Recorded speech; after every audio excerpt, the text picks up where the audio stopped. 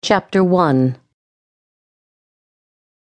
Sergeant Frank Harmon let his patrol boat drift a few feet off the east shoreline of Lake George. The crystal blue waters danced under the hot summer New York sun. The only waves on the lake were those created by the unusually high volume of boaters. He loved summers, but not ones that seemed to go on forever and were so hot. Too hot, which always seemed to make his job more difficult. Right now, he simply needed rest and to have the summer months end. Being on the lake had proven to be more difficult than he imagined. He lifted his sunglasses and peered into the rearview mirror mounted on the center console. The dark circles under his blue eyes glared back, reminding him of the lack of sleep caused by a single haunting nightmare, one that no matter how hard he tried, he could not shake. He pushed the dark glasses back over his eyes and sat down on the driver's stool. Normally he loved lake patrol. It had been his favorite aspect of the job, but not lately. He couldn't stop thinking about his mistake and the life it had cost. He took a deep breath and tilted his head toward the sun, removing his trooper hat.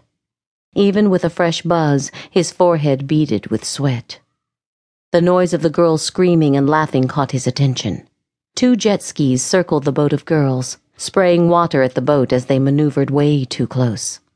He watched as the girls did their best to fend off the water balloons that were flung at them. Damn stupid kids. He stood and put the boat in gear. Fun he could let go, recklessness he couldn't.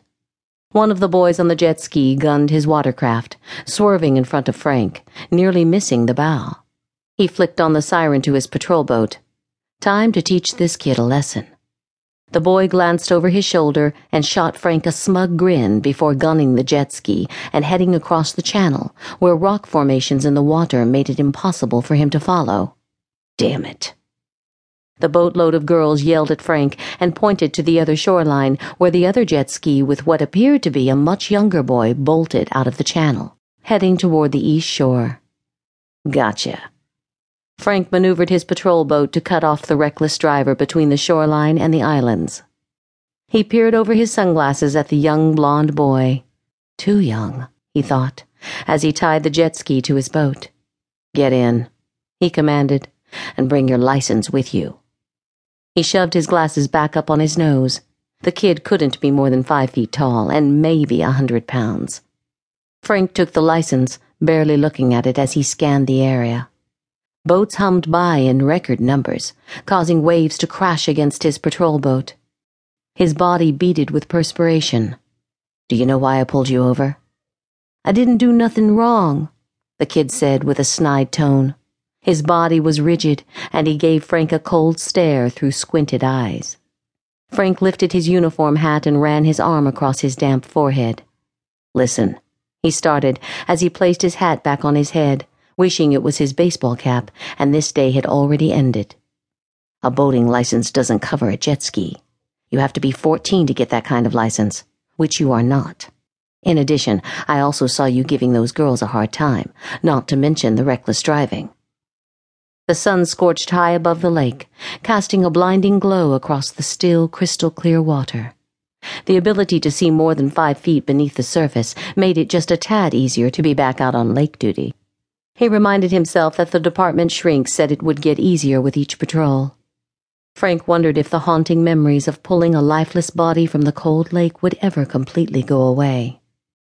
The temperature was unseasonably hot for an August afternoon in New York, and all Frank wanted was a cold beer and a warm, feminine body. Not a delinquent.